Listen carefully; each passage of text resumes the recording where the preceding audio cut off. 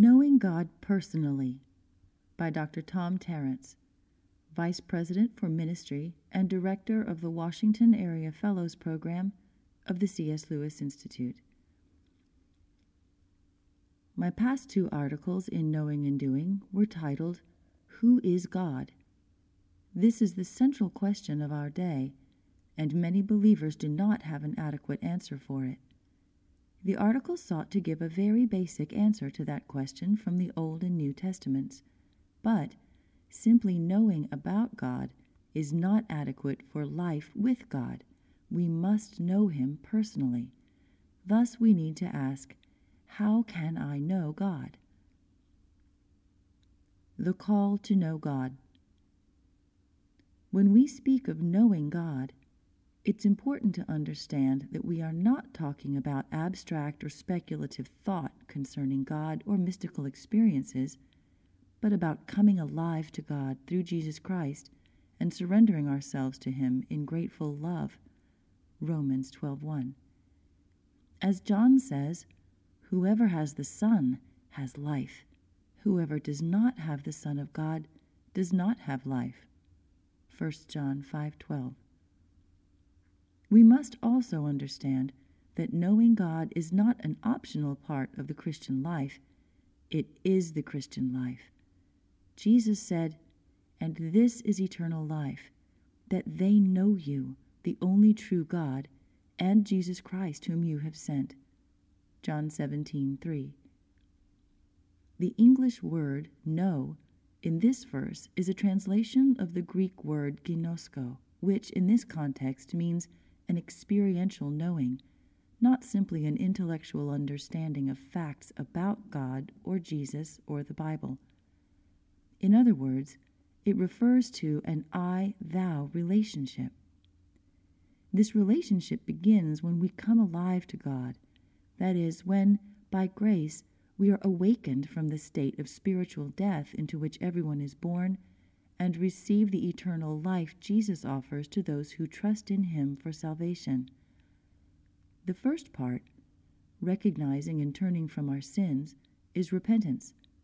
The second part, trusting in Jesus and His atoning death on the cross to forgive our sins, is faith. Coming alive to God requires both. Jesus described this as being born from above, or born of the Holy Spirit.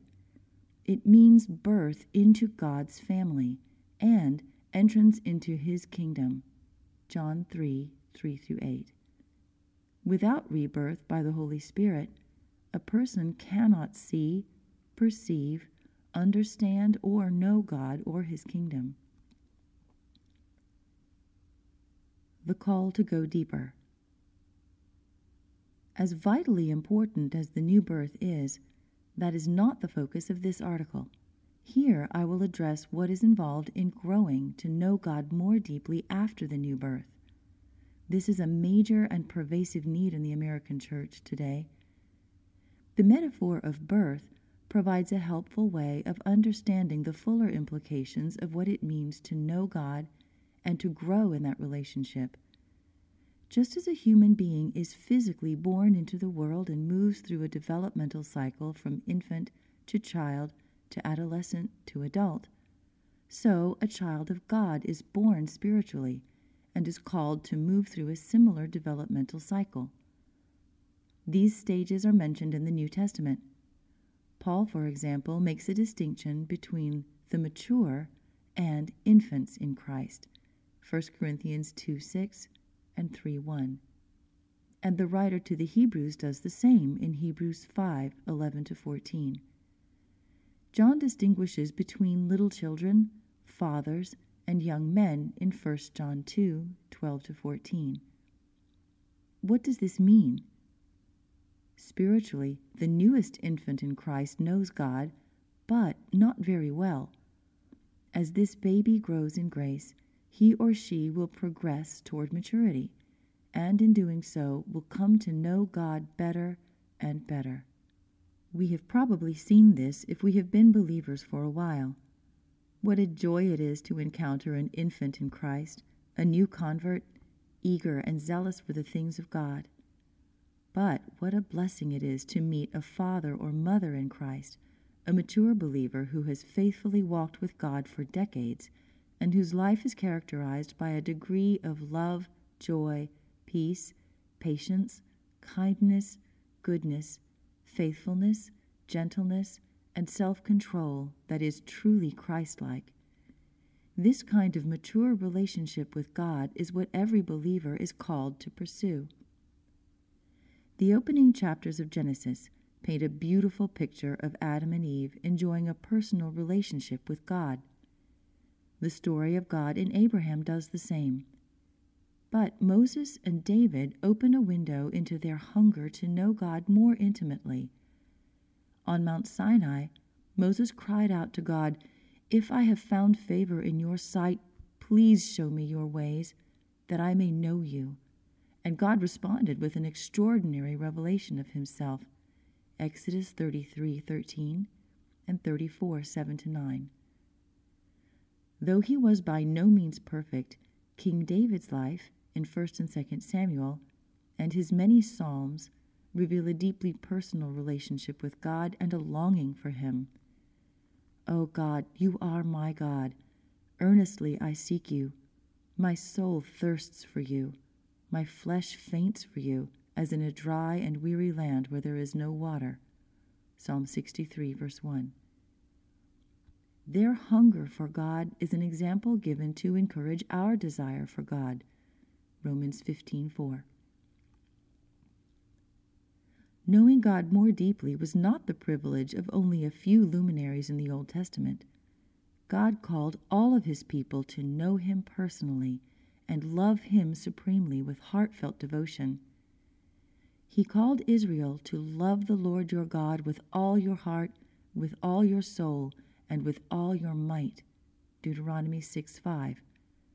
And through Jeremiah we hear, "Thus says the Lord, let not the wise man boast in his wisdom, let not the mighty man boast in his might, let not the rich man boast in his riches, but let him who boasts boast in this, that he understands and knows me, that I am the Lord who practices steadfast love, justice, and righteousness in the earth. For in these things I delight, declares the Lord." Jeremiah 9:23-24. God delights when his people truly know him, love him, and enjoy the blessings of his faithful love, justice, and righteousness. A notable New Testament example of hunger for God is the Apostle Paul. Near the end of his life, Paul said that his greatest passion was that I may know him and the power of his resurrection and may share in his sufferings. Philippians 3:10. Paul had had a dramatic encounter with Christ 30 years earlier on the road to Damascus, and he had had several other experiences with him afterward, but he longed to know him more deeply. His example shows us that no matter how long or how well we have known the Lord, there is always more. Paul's longing to know Christ points the way for us as we seek to know God today. We see God most clearly and know him most nearly through his Son, Jesus Christ. Jesus said, "Whoever has seen me has seen the Father." John 14:9. Paul says, "He is the image of the invisible God, and in him all the fullness of God was pleased to dwell." Colossians 1:15 and 19. How to know God more deeply. Getting to know God more deeply doesn't happen overnight. It takes time. As noted above, Paul had known Christ for many years when he said that his passion was to know Christ better. He went on to say, "Not that I have already obtained this or am already perfect, but I press on to make it my own." Philippians 3:12. Nor is getting to know Christ better an automatic process. It takes real effort. Is effort contrary to grace? No. Grace is opposed to earning by the law, but not to effort. Effort is a vital part of how grace operates in sanctification. Thus, Paul, the apostle of grace, went on to say to the Philippians, "Not that I have already obtained this or am already perfect, but I press on to make it my own, because Christ Jesus has made me his own. Brothers, I do not consider that I have made it my own, but one thing I do, forgetting what lies behind and straining forward to what lies ahead, I press on toward the goal for the prize of the upward call of God in Jesus Christ. Let those of us who are mature think this way, and, if in anything you think otherwise, God will reveal that also to you." Philippians 3:12-15. But, lest we fall into law and self-generated works righteousness, we must note well and always remember that this straining and pressing on is not merely unaided human willpower. Rather, it is rooted in the deep work of God in our hearts, arousing hunger and desire, drawing us to engage our wills and strength to seek Him, as Paul had earlier said when he urged the Philippians to work out your salvation with fear and trembling. For it is God who works in you both to will and to work for His good pleasure. Philippians 2:12-13. Doing this, of course, is utterly dependent on our being filled with the Holy Spirit daily, for He alone can supply the power we need, which Paul emphasizes in Romans 8, Galatians 5, and Ephesians 5. And the rewards of our Spirit-empowered efforts far transcend the greatest earthly pleasures. Paul's words reinforce an observation that there is a sense in which a person is as close to God as he or she really wants to be. But it is not just Paul who urges us onward. God told Israel, "You will seek me and find me when you seek me with all your heart." Jeremiah 29, verse 13. Jesus told his disciples, "Ask, and it will be given to you. Seek, and you will find. Knock, and it will be opened to you." Matthew 7:7. In each case, those who seek are the ones who find, and if we don't seek, we will not find. How do we press on? God offers everything we need in order to grow into deeper fellowship with Him and His Son, but we must embrace it. He gives the milk, but we must drink it. This is what Peter meant when he said, "Like newborn infants, long for the pure spiritual milk, that by it you may grow up into salvation, if indeed you have tasted that the Lord is good." 1 Peter 2:2-3. What is the spiritual milk we should long for?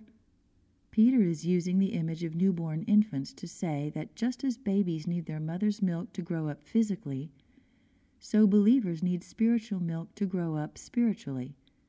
In light of his statements in 1 Peter 1:23-25, it seems very likely that the milk Peter has in mind is the Scriptures, but the way he describes it, he may well mean all the resources necessary for healthy spiritual growth. The Holy Spirit. Before we look at the essentials that God provides, let's note their source. It is the Holy Spirit who brings us to new life in Christ in the first place. But that is only the beginning. When Jesus returned to heaven, He handed over to the Holy Spirit His role of teaching, nurturing, strengthening, guiding, and encouraging His followers. The Holy Spirit brings us into union with Christ and is thus called the Spirit of Christ in Romans 8, verse 9-10. The Spirit now dwells in us and applies in our lives all the benefits that Christ secured for us on the cross. He assures us of forgiveness and salvation, reveals Christ to us in ever deeper ways, empowers us for holy living, imparts spiritual gifts for ministry and kingdom mission, and guides and directs us to glorify Christ in everything we do, and much, much more. What then are the main sources of spiritual milk that the Spirit gives to mature us in grace and help us know God more intimately? The Holy Scriptures are first. Communication is essential for knowing anyone, including God, and it's primarily through the words of Scripture that God speaks to us. These are God-breathed words that the Holy Spirit inspired holy men of old to record over the centuries, words that the Spirit now illuminates in our minds to understand and empowers us to obey. The Scriptures are our only reliable source of knowing about who God is, what He is like, what His will is, what His plans and purposes are, what He has done in the past and what He will do in the future, who we are, what life is all about, how we can know, love, and serve Him, what are the many promises He gives us, and how we can fulfill His purposes in the world. Accordingly, they are also God's chief instrument for building our faith in Him. The Scriptures are God's ultimate and final authority for what we are to believe and how we are to behave. They are our lifeline in this fallen world. Prayer. If the Scriptures are God's main way of communicating with us, prayer is our primary way of communicating with Him. It is another essential means for knowing God better. Prayer has been well described as an offering up of our desires unto God for things agreeable to His will in the name of Christ, with confessions of our sins and thankful acknowledgement of His mercies. Often, however, we do not know what to pray for as we ought. Thus, we need the Holy Spirit to pray for us and to guide us in our prayers. Romans 8:26. The Spirit's normal way of guiding us in our prayers is by prompting us through the Scriptures to pray for things that are agreeable to the will of God and will be granted. 1 John 5:13-14. This seems to happen more often when we're quietly listening for His word on a particular matter. The Psalms are called the prayer book of the church because they give us so many examples of what to pray for across the whole range of life's experiences. And the many promises of God throughout the Bible give us even more. As we walk with God through the ups and downs of life, lifting up our prayers to Him in faith and receiving His answers, our experience with God and our trust in Him grow. And, as the years pass, we develop a history of personal dealings with God that deepens our knowledge of Him, our faith in Him, and our love for Him. The Church.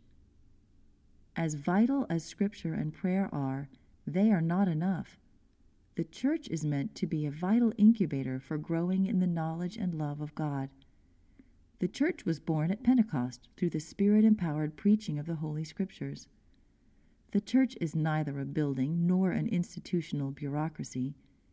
The church is Christ's body on earth, the community of the spiritually reborn, where God is worshipped, His word is faithfully preached, and baptism and the Lord's Supper are properly celebrated. In the church, the Spirit empowers the preaching of the Scriptures, enlivens our worship and communion with the Father and the Son, and deepens our bonds of fellowship with other believers, enables us to care for and minister to one another in love, and sends us out into the world on mission, and much more. This community of Christ is our family. In it, we meet Christ in one another and experience His transforming power together. Seeking God. Are you content with your Christian life, or do you long for something more? Do you hunger and thirst for God? Is He the desire of your heart? Do you really want to know Him more intimately and follow Him more faithfully? The pursuit of God is a prerequisite for those who want to go deeper with God. He invites us to seek Him.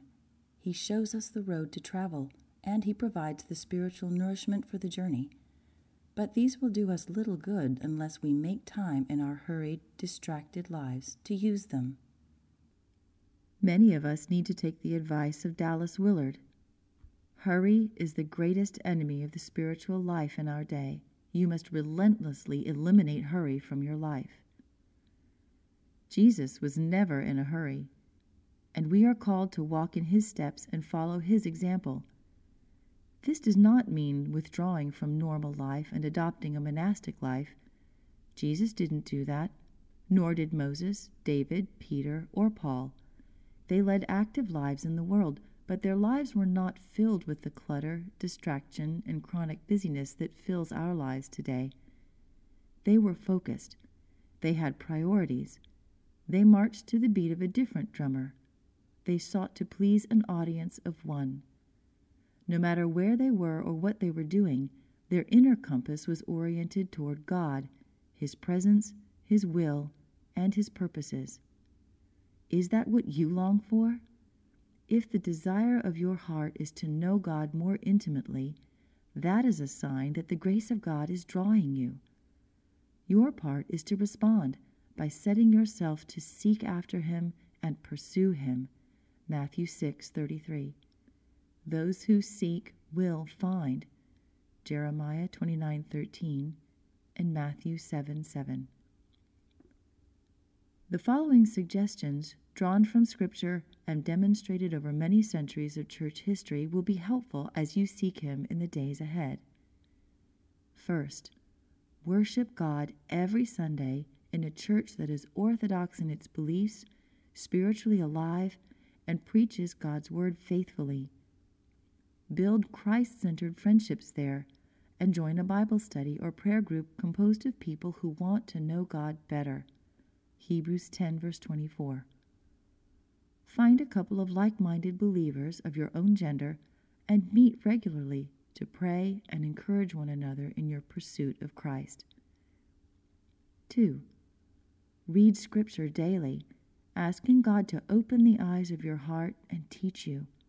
Psalms 119:18, 1 Corinthians 2:12, Ephesians 1:16-20. This includes learning to meditate on God's Word and memorize key verses. Meditation takes biblical truth deeper into our minds and hearts with powerful effect. But that effect occurs only as you take to heart what you read and meditate on and become a doer of the Word.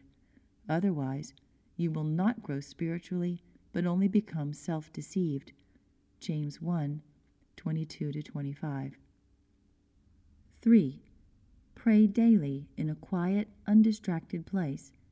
If you haven't already done so, learn how to say the Lord's Prayer, which is the basic prayer Jesus gave to train his disciples. Also learn to pray other scriptures, especially the Psalter, which is the prayer book of the church. As you read through the Psalms, you will be surprised at how many of them speak directly to your particular needs and concerns today and give you a vocabulary for your own prayer.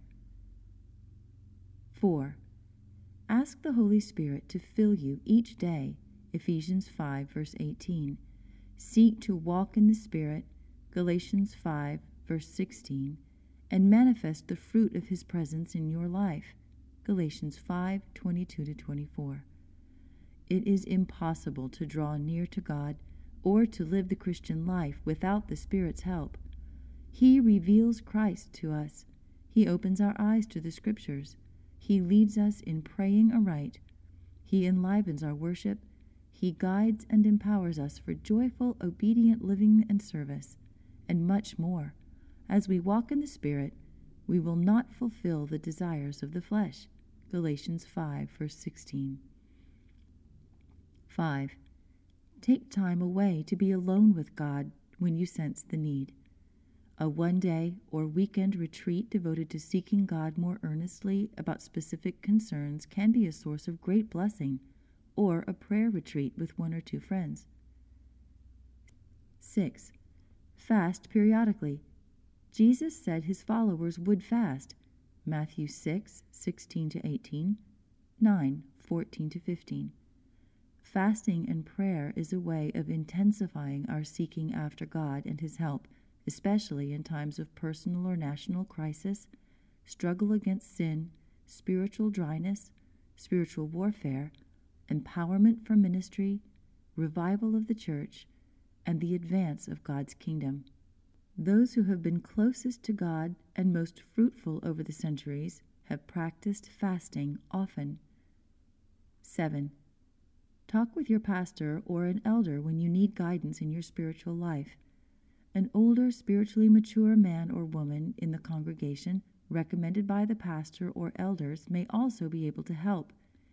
This assumes that such a person is well grounded in Scripture, is humble, manifests the fruit of the Spirit, Galatians 5:22-23, and is wise, godly, and prayerful. Finally, read classic books on the Christian life. As we seek God and follow Jesus Christ through this fallen world, it will not be easy, for the gate is narrow and the way is hard that leads to life, Matthew 7:14. But it is worth it. To be sure, we will experience joys and blessings in our life with God, but arrayed against us is this world, the flesh, and the devil. So, like Jesus whom we follow, we will meet with hardships and sorrows and encounter many dangers, toils, and snares. Times of trial and experiences of testing will punctuate our journey. There will be seasons of spiritual dryness. There may be tragedies and perhaps times when God is silent and our prayers seem to go unanswered. We may face persecution. Strong temptations may assail us, but God will be with us and see us through. He has said, "I will never leave you nor forsake you," Hebrews 13:5. And He is faithful to sustain us no matter what we encounter. He will use all the hard things of life to help us grow into greater conformity to the image of His Son, Romans 8:28-29. In the words of a classic hymn, "How Firm a Foundation," based on Isaiah 43:1-2, the Lord's promise speaks to us today. "When through the deep waters I call thee to go, the rivers of sorrow shall not overflow. For I will be with thee, thy troubles to bless, and sanctify to thee thy deepest distress. When through fiery trials thy pathway shall lie, my grace all-sufficient shall be thy supply.